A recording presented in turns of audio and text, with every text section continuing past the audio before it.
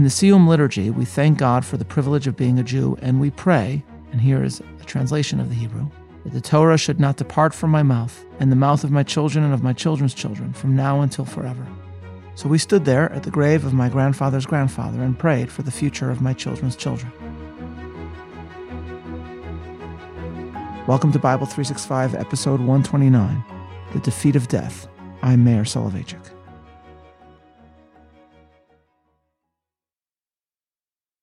It was around the end of Passover 2019 that I saw the following shocking headline in the New York Times.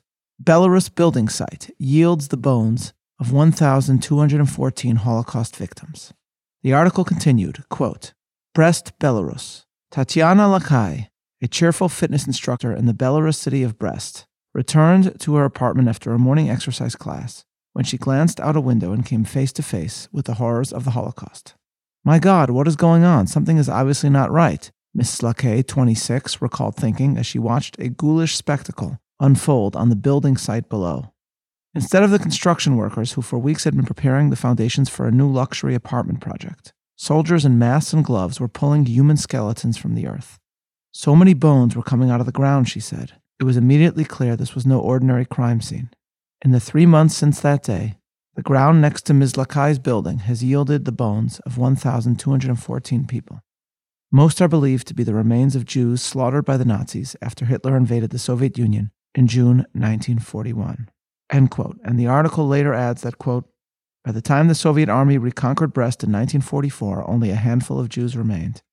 One of them was Menachem Begin, a future Israeli prime minister who had survived because he was arrested by Stalin's secret police before the Nazi invasion and sent to a Soviet prison camp. None of the few hundred Jews living in Brest today lived there before the war. End quote. While the article's substance should strike at the soul of any Jew, it had particular relevance to me, for 2 reasons. First, this city, Brest, was known in Yiddish to Jews as Brisk, and, as I've previously mentioned, the city's Jewish community had been led for many, many decades by members of the Soloveitchik family. My roots lay in this place, in the earth in which the bones of my murdered brethren had been found. The second reason the article had a hold on my consciousness was because Brest, Brisk, was exactly where I was going after Passover, thanks to a wonderful friend who had arranged a trip for me to visit the city with which my family was so affiliated. In the end, the trip, one of the most meaningful of my life, was one in which I came face to face with the specter of death, but also with the way that Judaism has spoken of and maintained its faith in the future advent of eternal life.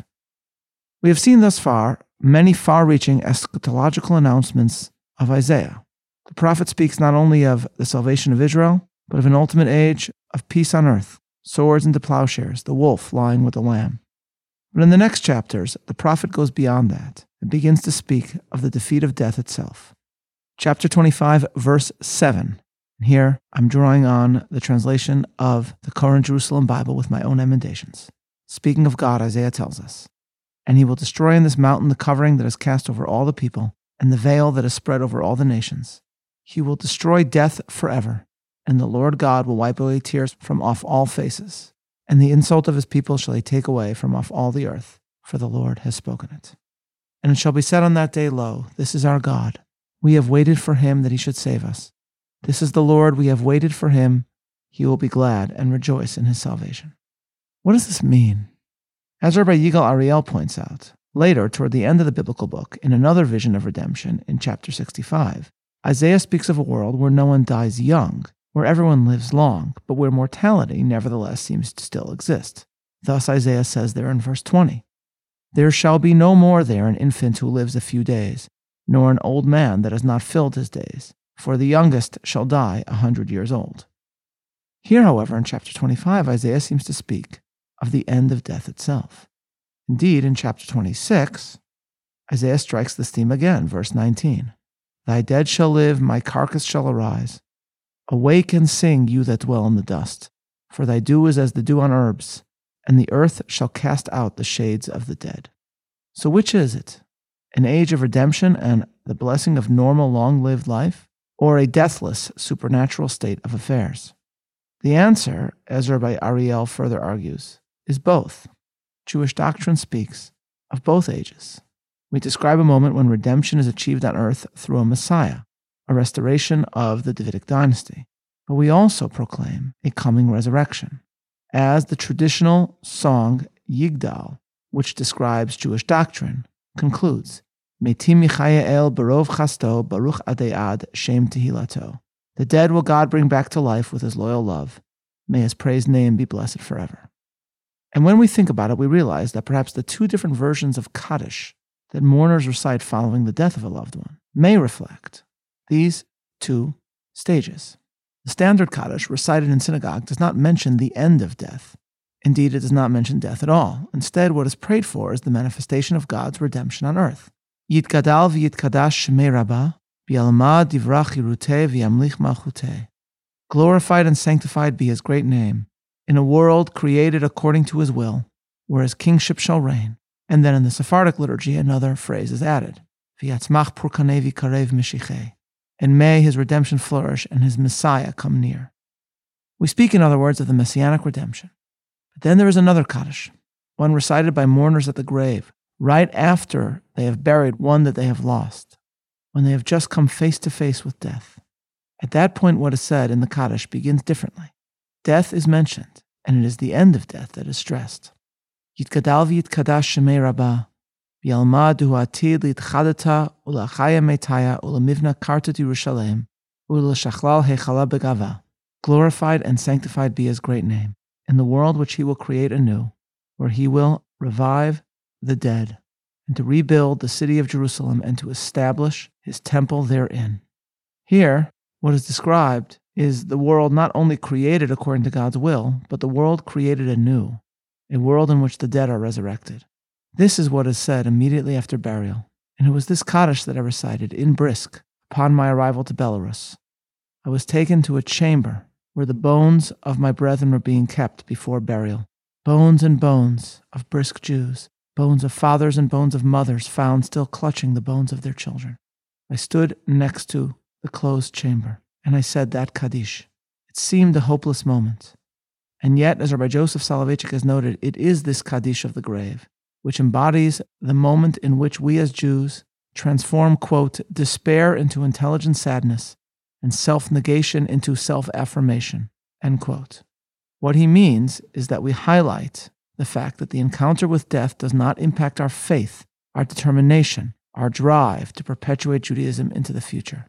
Here is how he further put it, quote, through the Kaddish, we hurl defiance at death and its fiendish conspiracy against man. When the mourner recites glorified and sanctified be the great name, he declares, no matter how powerful death is, notwithstanding the ugly end of man, however terrifying the grave is, however nonsensical and absurd everything appears, no matter how black one's despair is and how nauseating and a fear life is, we declare and profess publicly and solemnly that we are not giving up, that we are not surrendering, end quote. And he adds that the burial Kaddish highlights how we as Jews, quote, will not be satisfied with less than the full realization of the ultimate goal, the establishment of God's kingdom, the resurrection of the dead, and eternal life for man, end quote. I thought about this statement from Rabbi Soloveitchik after we left and journeyed to Warsaw and visited the vast Jewish cemetery there. In Warsaw lies buried Rabbi Chaim of Brisk, my great-great-grandfather, as well as that of another ancestor of mine, right next to his grave, Rabbi Naftali Tzvi Yehuda Berlin. Along for the trip with me was my wife and two of our sons, and we walked as a family toward the tomb. As I described in my article and commentary titled The Bones of Brisk, in advance of the trip I had studied parts of the Talmud with my children so that they and I could perform the liturgy known as the Siyum, the celebration of the completion of a Talmudic tractate. In the Siyum liturgy, we thank God for the privilege of being a Jew, and we pray, and here is a translation of the Hebrew, that the Torah should not depart from my mouth, and the mouth of my children and of my children's children, from now until forever. So we stood there at the grave of my grandfather's grandfather and prayed for the future of my children's children. And suddenly a new resonance emerged. The Kaddish that invokes the resurrection, known as the Kaddish D'Chadata, the renewal Kaddish, is recited at only 2 moments in Jewish life, at the burial of the dead and at the recital of a Siyum. And thus we recited this Kaddish, glorified and sanctified be his great name, in the world which he will create anew, where he will revive the dead. In our lifetime, speedily and soon, and let us say Amen. That is what we recited. That we conclude the study of a certain amount of Torah with a similar Kaddish to that which is recited at a burial, that we conclude a Talmudic tractate by describing the defeat of death, signifies perhaps that in the teaching and the transmission of the Torah, we discover the immortality of the Jewish people. Another way of putting this is that the passing of the Torah from generation to generation, the mysterious eternity of the Jews that is bound up in the Torah, is itself an intimation of eternity, and is therefore a hint to the ultimate end of death that is yet to come. Immediately after his description of resurrection, Isaiah promises that evildoers will also, in the end of times, receive just punishment, and his words are particularly powerful when we think of the bones of my brethren in Brisk. Verse 21, "For behold, the Lord comes out of his place to punish the inhabitants of the earth for their iniquity. The earth shall disclose her blood, and shall no more cover her slain." We do not know, ladies and gentlemen, how all this will be accomplished, how God will punish the wicked, how the wondrous events of redemption and resurrection will occur. But the very fact of our own eternity, the miracle that is the endurance of the Jewish people, sustains our faith. The theologian Michael Wishegrad, who experienced Kristallnacht as a child and just barely escaped the horror of the Holocaust, once wrote an essay in response to a modern Jewish theologian who had insisted that constant faith after the Holocaust is impossible, that only moments of belief are possible. Michael wrote in response that in his opinion, the opposite is true, that it is only the enduring faith made manifest by Abraham that allows the Jews to truly continue after the horrors of the Holocaust.